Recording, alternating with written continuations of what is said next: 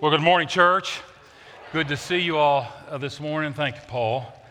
I have a cough for about a month, and so if I have to take a drink of this every now and then, please excuse me on that. It's good to be back. Thank you for all the notes and cards and text messages that I received.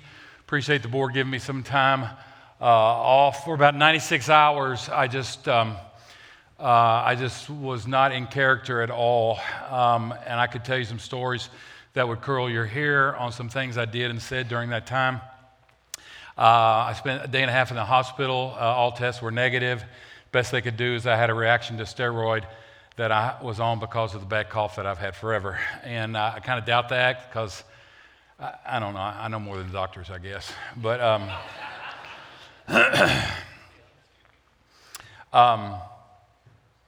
but I just, for 96 hours, I wasn't myself. And so I woke up after about a 14-hour sleep in the hospital on Tuesday morning, and I was clear, and I knew I was clear. And I've been clear ever since. I cannot explain it, don't know how to explain it. There's no doctor that has been able to explain that. But I appreciate you all and your patience with me on that, and the board's patience with me on that. And I'm thankful that I'm back, okay? And I want to remind you of a couple of things. You've got a Christmas tree out there that's got a few tags left on it, okay? If you meant to take a tag for a coat and to be able to give to needy kids and haven't done that yet, you can take it today, but we got to have it back by noon tomorrow, okay? And I know that time frame is not good for you. This is not going to give you a lot of motivation to go get a tag, I know, but the church is going to go buy for all the kids the tags that are left, okay? But if you wanted to and can get it back by tomorrow, you can participate in the 200 and I don't know what number it is that we're giving away. More coats, I think, than we've ever given away. Also want to remind you of our 100% offering giveaway. That is next Sunday. You've got cards in your pew. We've done this for 8 years now. We give that money away to 4 different groups of people. And one is what you see in the pew there. If you want to nominate an individual or a certain ministry or charity or a missionary to receive a slice of our gift, please feel free to do that. So there will be some needy folks that you all will nominate. We'll get a slice of that. Some ministries / charities. And the slash means ministries would be Christian ministries, but charities may not be Christian. They just may be doing a good work in the area. So ministries / charities. Another slice will go to missionaries that we want to be able to give a Christmas gift to. And the last slice goes into our For Xenia account that we do stuff around the community. One of the things, you probably know this, a month ago now, with thanks to Brian Stahl, thanks to Greg McAfee, and thanks to you all, because a slice of it came from our church. We gave away 1,200 T-shirts at Xenia High School commemorating their undefeated regular season. And so that's a For Xenia thing, and so that's how it'll be split up 4 ways. And so in the last 8 years we've done this, our offerings have ran from anywhere from $26,000 to $42,000 on that Sunday. So wherever we fall in that spectrum, even lower or even higher, all of it will be given away, okay? And we bring the staff together to make those decisions. The board members are invited to make those decisions as well, and we give that away. So that offering will be next Sunday. Now, I always say this. Don't save all of your December offering to give one Sunday, because we have to have money to run a church okay? But whatever you would normally give on Sunday, December the 11th, will be given away. The only exception to that, if you have designated giving on your envelope or whatever you designate it to something. Anything that is regular tithe or regular offering will be given away. That is next Sunday. Also, I wanted to let you know that my 3rd devotional is finished. The first one was named Life Words. The second one was very creatively named More Life Words. And I got even more creative with a 3rd one and named it Even More Life Words, okay?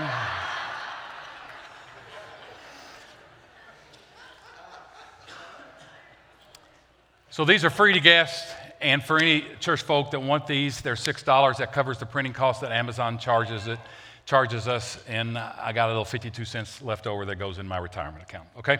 And so if you would like these for personal use, some people buy them for Christmas gifts.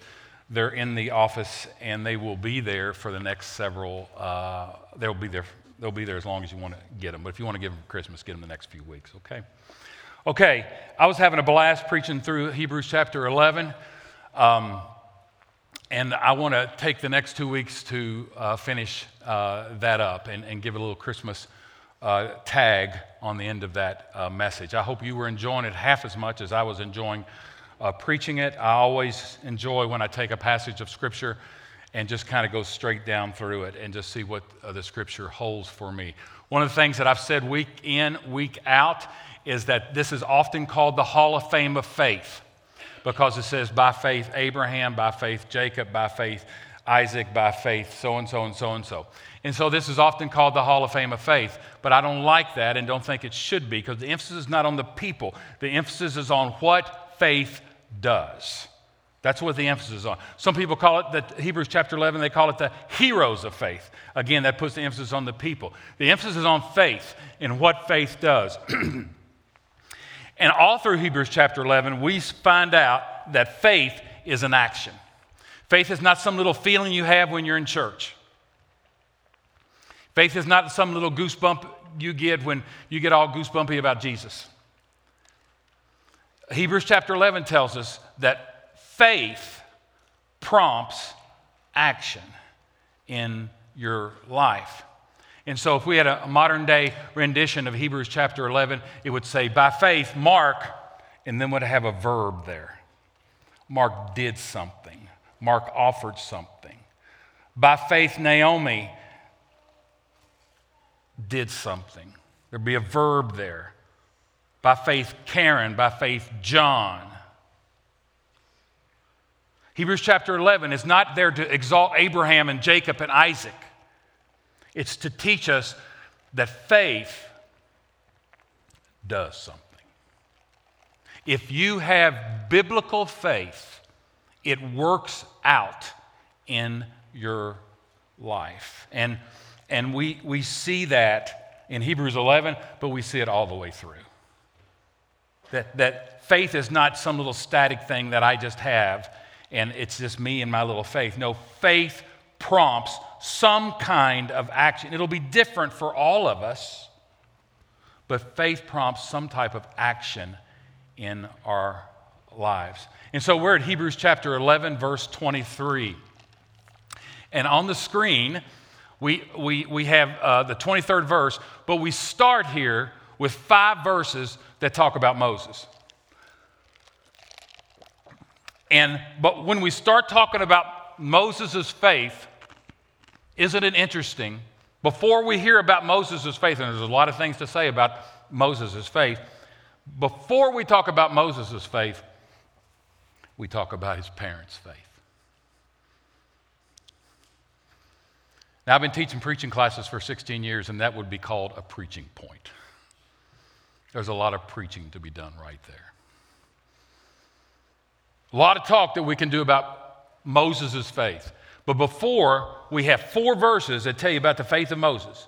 We started with the faith of his mom and dad. His mom's name was Jochebed. Her name shows up a few other places. His daddy's name, obviously, it shows up like 2 places in the Bible. I can't even remember what it is.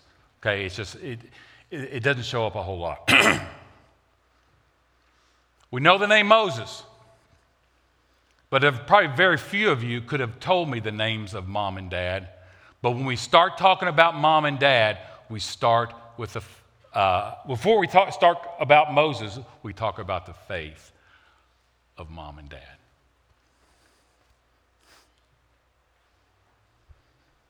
I'm so glad that God in his sovereignty intervenes in some people's life, and some people become a Christian because even though they were raised in an unbelieving house. That happens. That happens. And it's happened to some of you all. But that number is dwarfed by the number of Christians that were raised by godly parents or godly grandparents. God can intervene and God can do anything, and any single person can come about and exercise faith, raised in a Christian home or not. But moms and dads, grandmas and grandmommies, you give your kids a head start. May I say, you can make it easier for your kids to have the choice because they've been raised with the knowledge of God. Would I have ever gotten saved if I wasn't raised in a Christian home? Well, I don't know the answer to that. Obviously, the answer could be yes. But if I wasn't a Christian, if I didn't have a Christian background and was raised in a Christian home, when I got to a point in my life where I had to have change in my life, if I wasn't raised Christian, how would I have known that there was a Jesus to reach to? Think about it. Have you seen some of the Facebook stuff that goes around now? And it seems to be popular now. Somebody goes up, here, I'll give you $100 if you name me one Bible verse. And I know a lot of people can, but they clip it out to show you all the people that can't name one Bible verse. Adults. Don't ever doubt mom and dad, grandmas and grandpas. Don't ever doubt your role in your children's salvation. And that obviously is through modeling. That obviously is through teaching. But sometimes it just happens because you prayed. Well, I think I'm just going to let my child grow up and make his own choice. Well, I guess that's fine and dandy, but there's a whole lot of lesser things in life you don't allow them to make choices on. There are a whole lot of things in life that are not nearly as important as their eternal destiny that you do not allow them to make their own choices on. Now, a child has to choose for themselves eventually. We know that. Of course that. But man, you lead, you guide, you direct. Before we hear about the faith of Moses, we hear about the faith of his mom and dad. I think I could sit right there for about 30 minutes. I'm going to go on. But there's a lot right there. And so I put up here as kind of a point or a big idea for you to remember. I wonder, in my sanctified imagination, okay? I wonder if not for the faith of Moses' parents, he may never have led the Red Sea crossing or never have received the Ten Commandments. I wonder. Now, I think if it wasn't Moses, God would have gotten somebody else. But if not for the faith of mom and dad, would we have ever heard of a biblical character called Moses? I wonder. I wonder. Paul says in 2 Timothy chapter 1, verse 5, Paul says to Timothy, I'm reminded of your sincere faith, which first lived in your grandmother Lois and in your mother Eunice, and now I am persuaded lives in you also. That should be a verse of tremendous encouragement because there's no daddy spoken of there. And I assume that's for a reason, right? He just wouldn't have left daddy out. That should be a verse of encouragement for every single mom who's doing your level best. That should be a verse of encouragement for a married mother who your husband wants nothing to do with the things of God, but you're doing your level best. Paul writes to Timothy, he says, Timothy, I know you got faith, man. It first lived in your grandmommy and then lived in your mommy, and I can see it lives in you as well. That is the biblical pattern. Now, God can intervene, as I've said, and intervene into an unbelieving person who was not raised with Christian parents, of course. But that is the biblical model. This is the way it's supposed to happen. Because of the realities of life and because of sin, God has to do it some other ways too. But that's the biblical model. And every mom and dad who's doing your dead level best by the grace of God and the Holy Spirit empowers you to do, don't ever doubt the importance that you have when you pray with that kid, when you encourage that kid to trust God, when faith is not just a Sunday morning thing, but a 24/7 thing.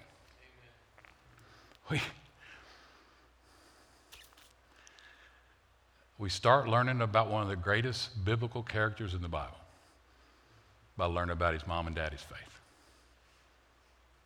Now go, and in Mark 9, there's a story that, there's several stories that back this up. But in the Gospels, in Mark chapter 9, there's a story. When they came to other disciples, that was Jesus and some other disciples, they saw a large crowd around them and the teachers of the law arguing with them. Next verse says, as soon as all the people saw Jesus, they were overwhelmed with wonder and ran to greet him. What are you arguing about? Jesus said. A man in the crowd answered, Teacher, I brought you my son who is possessed by a spirit that has robbed him of speech. Whenever it seizes him, it throws him to the ground. He foams at the mouth, gnashes his teeth, and becomes rigid. I asked your disciples to drive out the spirit, but they could not. Jesus replied with a tough word. You unbelieving generation, how long shall I stay with you? How long shall I put up with you? Bring the boy to me. So they brought him. When the spirit saw Jesus, it immediately threw the boy into a convulsion. He fell to the ground and rolled around, foaming at the mouth. Jesus asked the boy's father, how long has he been this way? From childhood, the father answered. It has often thrown him to fire or water to kill him.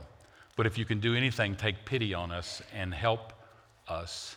Jesus responded, if you can.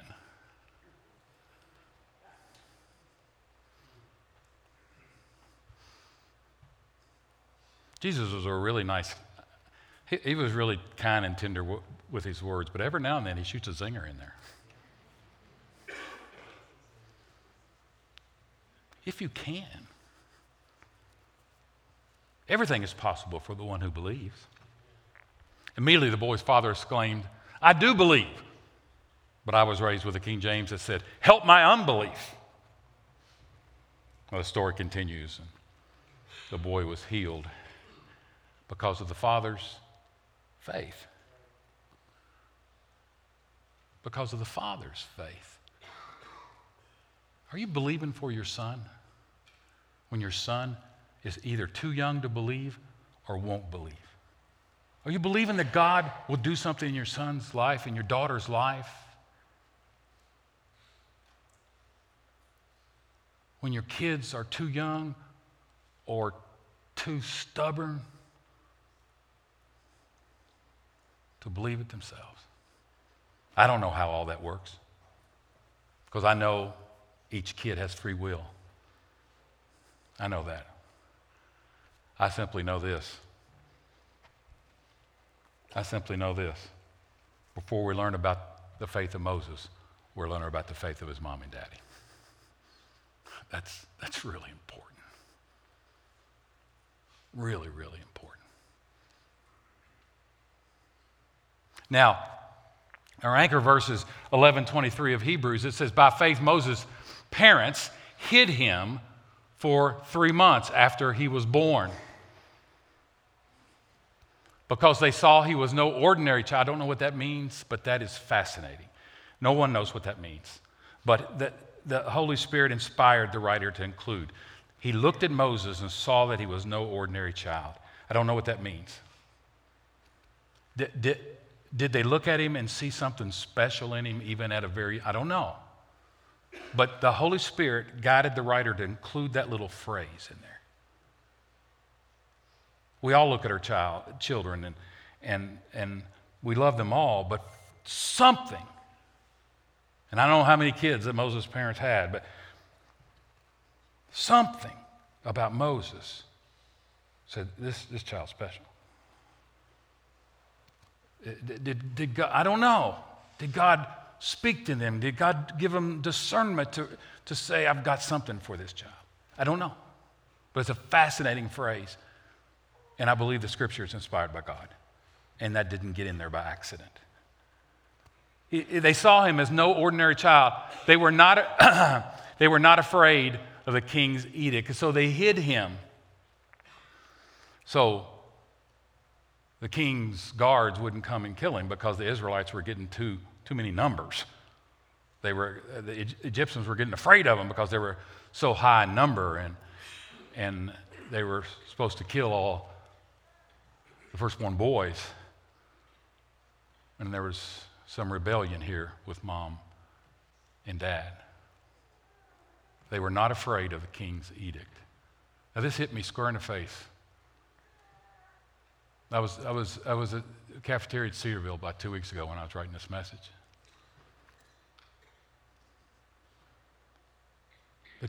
The parents disobeyed the king's edict by faith.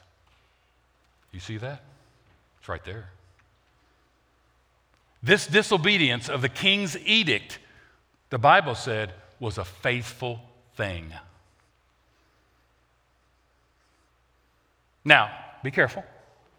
We can go to Romans and other parts of the Bible that says we are to have great respect for authority. And the worst thing anybody can do is take this verse and fly off the handle and do something stupid. Okay? But they disobeyed authority by faith. Wow. There may be a time in a Christian's life that it's a faithful thing to disobey the king's edict.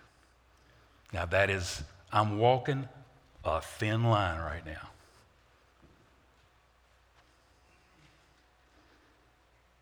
And if this is ever to be done, it's done very carefully with much prayer, with much discernment, with talking to friends. But Moses' parents got in the Hall of Fame of faith because they disobeyed the king's edict. And the Bible says that was by faith. Whew. I was at Cedarville in the cafeteria, man. I go there and eat because you get all you eat for $6.50. It's great, man. And I had a slice of pizza, man, and I just saw it.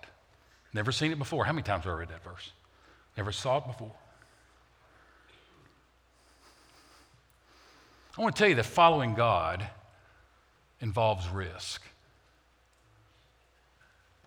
Not every day. I haven't really risked too much today, I don't think. But there have been times just by what I do for a living in 27 years of doing this, that because I spoke truth, it was a risky thing. But following God involves risk. There may be times when your faith comes into direct conflict with the culture of the day or even the authority of the day.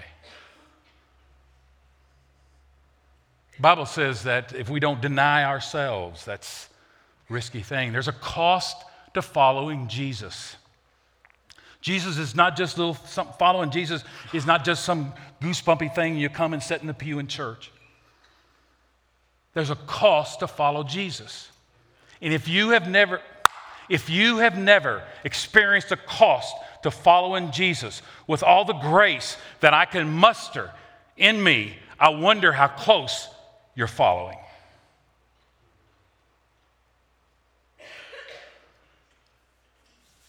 Second Timothy chapter 1, Paul writes to Timothy and says, the Spirit of God doesn't make us timid.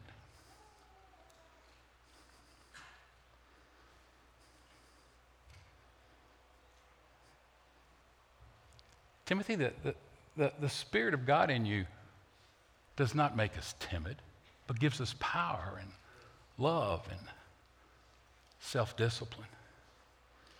Have you heard people ever say this next statement up here? The safest place in the world is in the middle of God's will. Hogwash. Hogwash. Show it to me. The best place in the world is the middle of God's will. It's a very good place to be in the middle of God's will, but it ain't safe.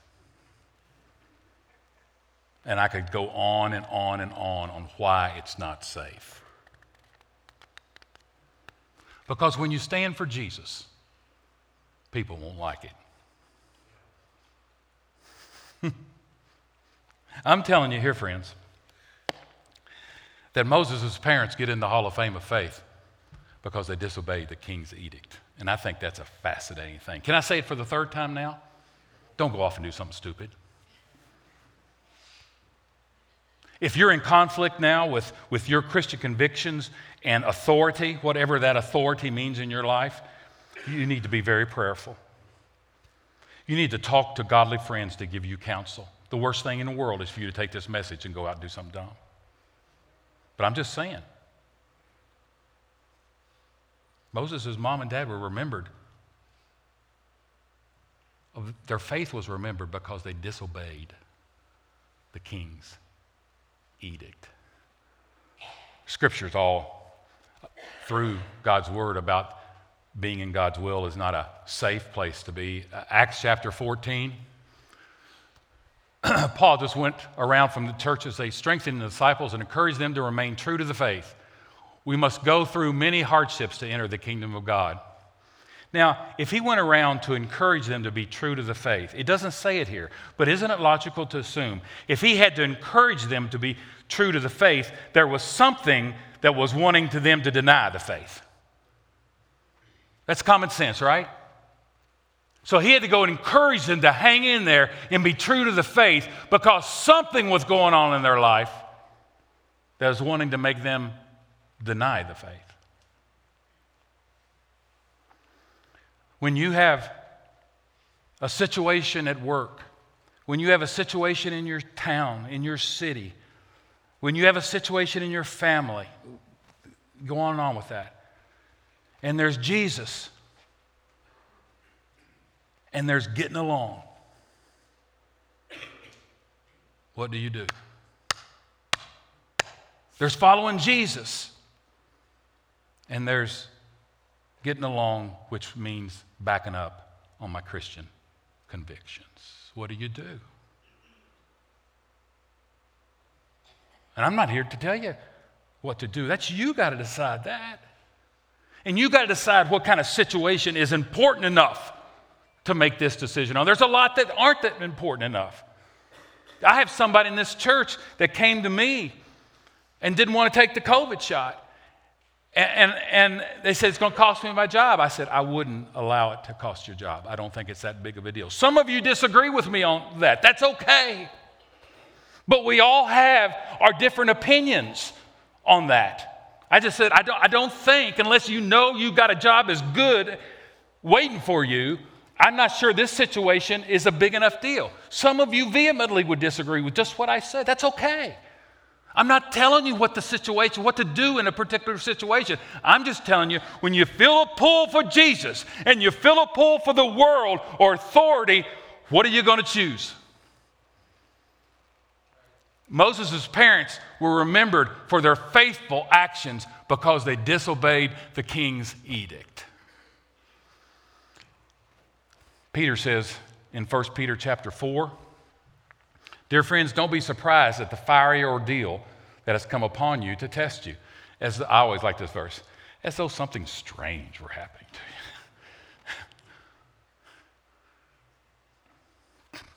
You think something strange is happening to you because you're a Christian and somebody don't like it or is pushing you on your beliefs?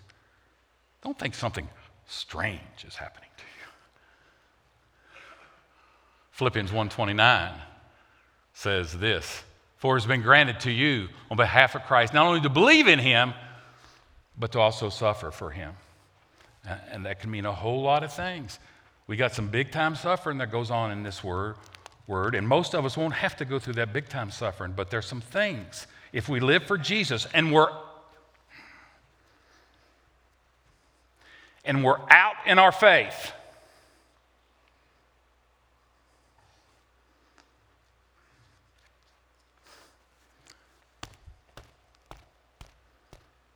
going to be some rub there, man. And when there's rub there, what do? And I'm saying we got an example, a biblical example of someone that's remembered in the Hall of Fame of faith because their faith prompted them to disobey the king's edict. Now, we all know in Matthew 5, you probably knew where I was going here. At the end of the first part of the Sermon on the Mount, blessed are those who are persecuted. Now, it's not a period there. You're not blessed just because you're persecuted. Okay? You're persecuted for doing the right thing. You're persecuted for righteousness' sake. Somebody's persecuting you for something. Well, I guess I'm blessed. Hogwash. You're blessed if you're being persecuted for doing the right thing, doing the godly thing, for following Jesus. There's a blessing there. For theirs is the kingdom of heaven. Blessed are you when people insult you, persecute you, falsely say all kinds of evil against you because of me.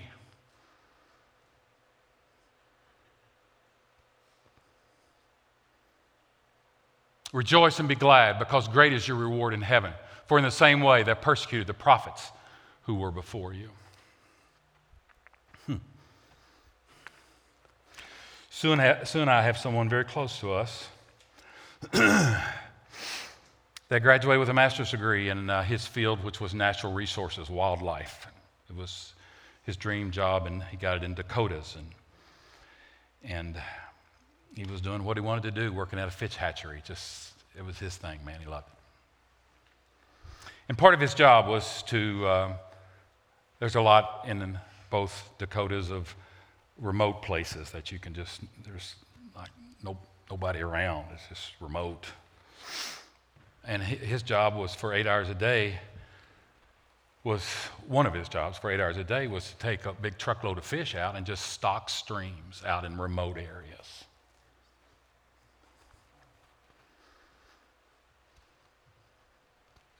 And so he was assigned to do this with a female. And he and this female were going to be alone all day in remote areas of Dakotas, stocking fish. And so he did it for day one. And he did it for day two. And at the end of day two, a coworker said to him as he came back, in a joking way, as guys will joke, girls, you won't get this, but this is exactly the way guys joke. He said, man, it only takes me 7 hours to stock that. Why does it take you 8 hours? What are you doing out there, man?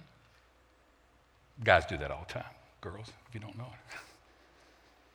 So the obvious insinuation.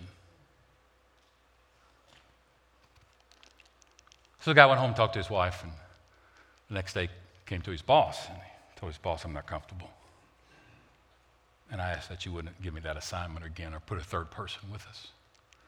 Boss was a godly Catholic guy, and he understood. Well, it got back to the boss's boss. And the boss's boss, who was not a godly guy, went off and said it was sexist and the boss's boss ordered the boss to go tell him to do it. So the boss went back to him and says, hey, man, hands are tied. And my friend said, no, I can't, I just can't. And the boss says, it's not going to be good. He goes, I know. So they started procedures to fire him and charged him with insubordination, all this kind of stuff, and it got really nasty. And it got so nasty that my friend resigned.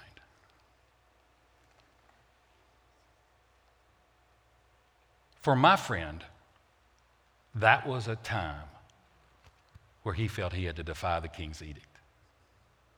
Maybe that wouldn't have been a time for you. I'm not here saying that. I'm not here saying you have to quit if somebody's doing all that. That's not what I'm saying. But for him, that was a time. I will tell you, in 27 years of ministry, I've never ridden alone with a female.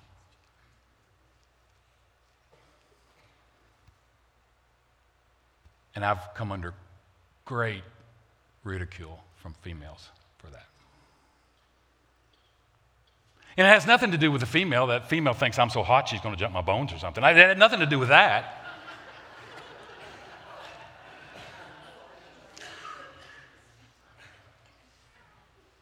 I don't want that insinuation possibly going on, and I'm presently very acutely aware of my own weaknesses.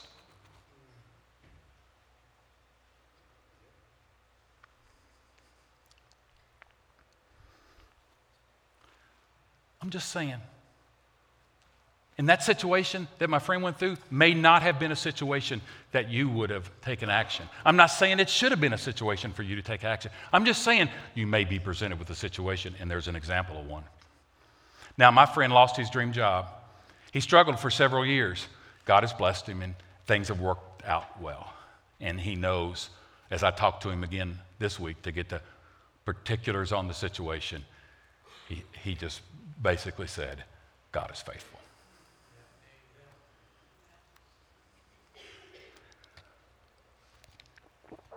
Some of you know we have a situation going on at the Xenia YMCA.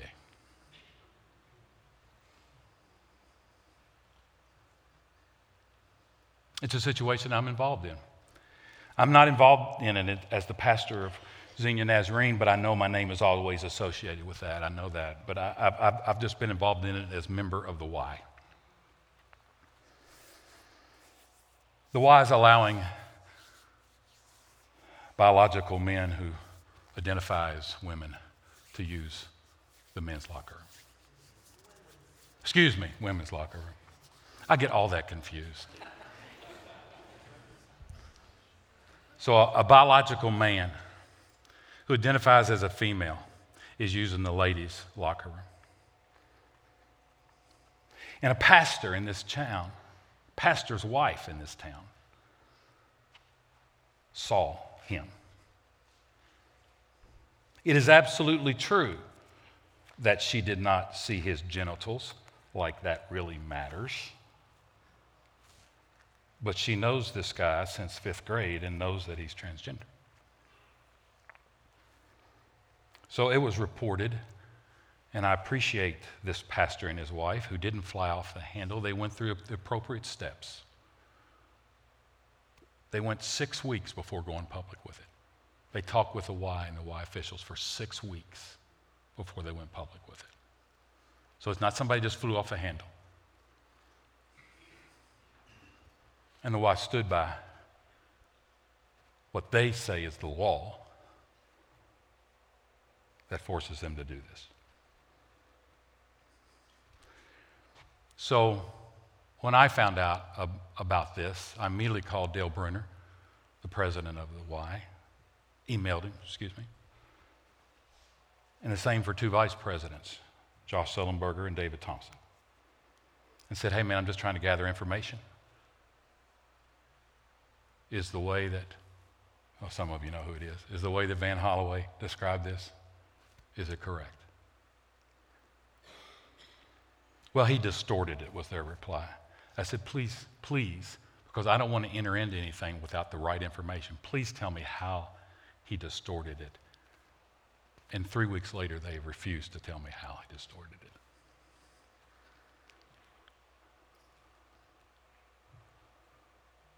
So my argument was simply, I took the Y's word for it and just said, okay, it's the law. I don't think it's the law. I think it's an interpretation of the law. The Y refuses to meet with Christian attorneys on this. Some Y's do. The Lebanon Y, well, I can't tell you all that.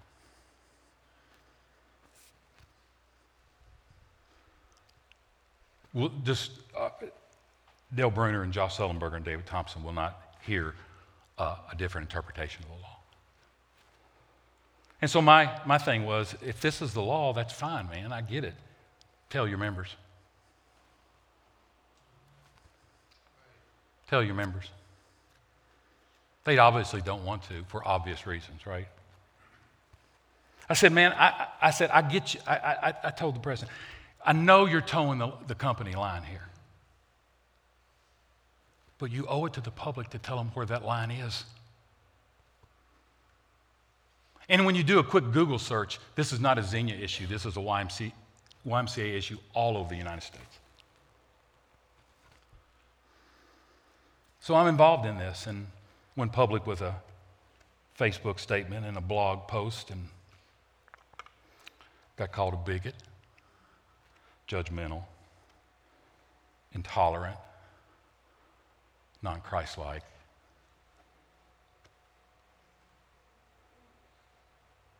And my only response to all of that was, can you please tell me how it's bigoted to think that a biological man should lock her with a biological man?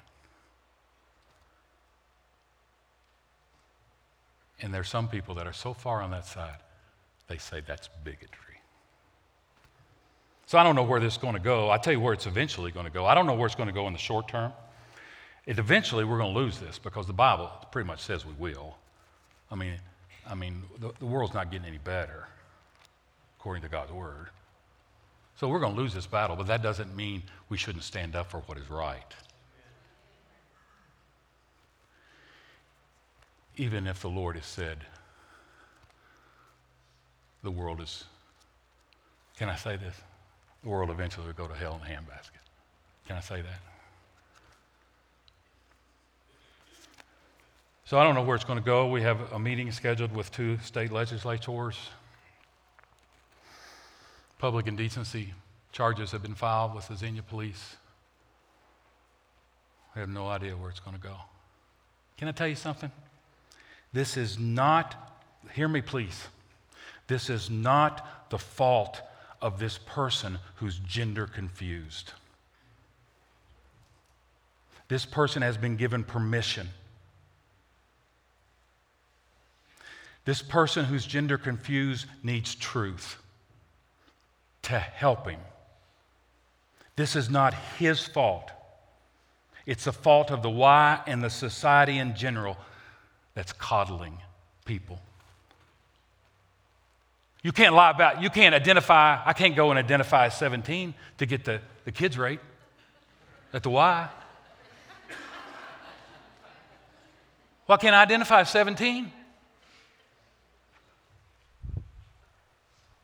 I can't identify as black and apply for financial aid and get a whole lot more financial aid because I'm black.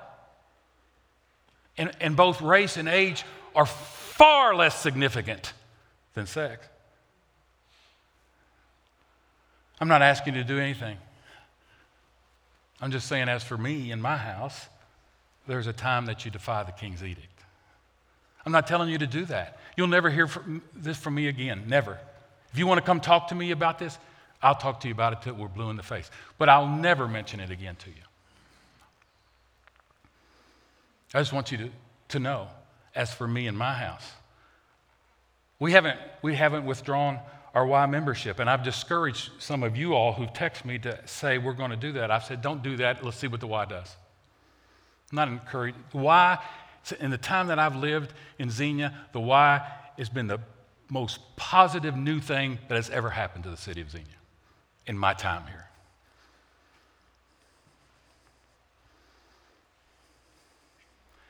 But this is not who Xenia is. And so for me, it's a time to be called bigoted, intolerant, non-Christ-like, whatever they want to call me. Blessed are those who are persecuted for righteousness' sake. Blessed are you when they insult you, call you all kinds of names on account of me. And I haven't even done it in a Christian vein. You know what I mean? I haven't even quoted scripture and verse and made a theological treatise about it. I basically just said an atheist can believe that biological men ought to lock her with biological men. This is not a religious issue. This is a common sense issue. And how can your stated values of the Y be that you have care and respect for people when you don't have care and respect for the ladies that don't want to lock her with biological men? So And I'm assuming most of you knew that. If you didn't know that, your head had to be in the sand pretty much because it's been going on for a good bit. There's a lot going on about it. And I just wanted you to know, for me, it's a time to defy the king's edict, authority, and just say that they're wrong on this. We're going to lose in the long run. But I do know there are white administrators that are dying for a different interpretation of this so they don't have to do it. So we'll see where that goes. Point of my message was to say there's a cost in following Jesus. It's risky. Point of my message was to say the faith that Moses had was started in his mom and dad. And the Bible condones this faith of mom and dad that defied the king's edict. The Bible condones that and said it was a faithful decision. I don't know what you have going on in your life. I don't. You may have never, ever come into a situation where you've had to choose between the two. But if you do, the Bible calls it a faithful thing if you're defying the king's edict for a good and godly reason. So take that, friends. Think through it. God has not given you a spirit of fear.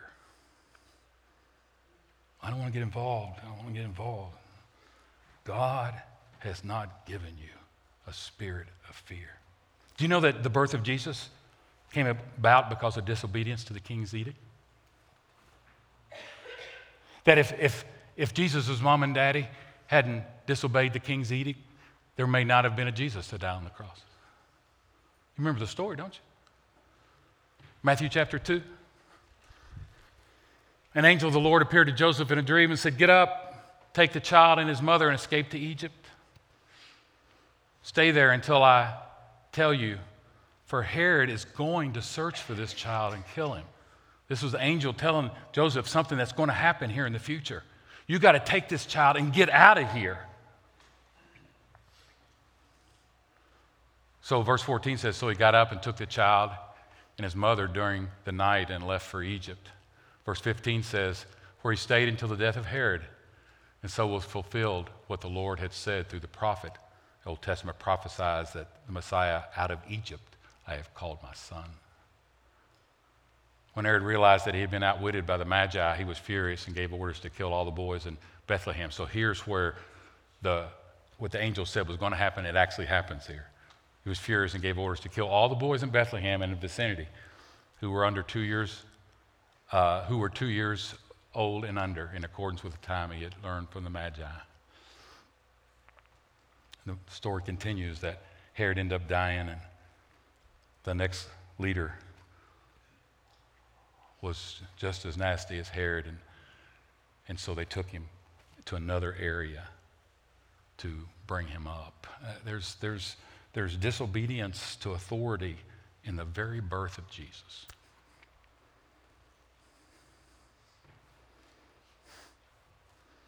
Don't take this message and go out and do something stupid. But if the time ever comes when you're forced to choose between your Christian convictions and what the authority wants you to do, you have biblical precedent that it is a faithful thing to defy the king's edict.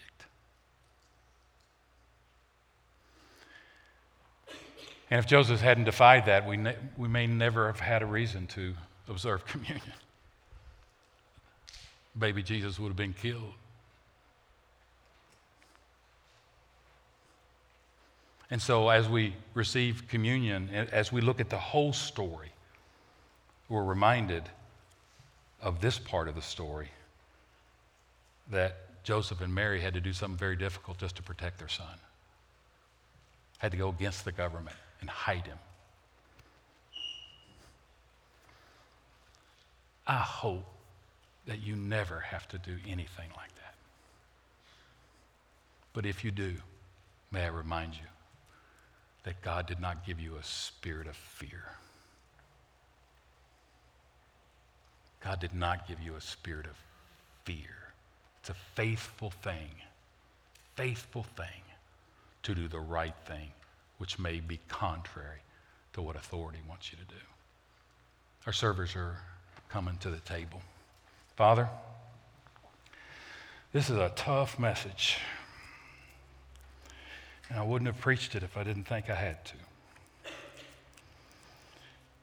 Father, we can really go nuts on this and use all kinds of application to this message and use it in ways it shouldn't be used. But Father, there may be times when a boss, a company, a neighbor, family member wants us to go away that we know is contrary to our Christian beliefs. At that time, may we be faithful. We're reminded your word in Acts 5 that says it's better to obey God than men. We pray these things in Jesus' name. Amen and amen. Our tables and our altars are open.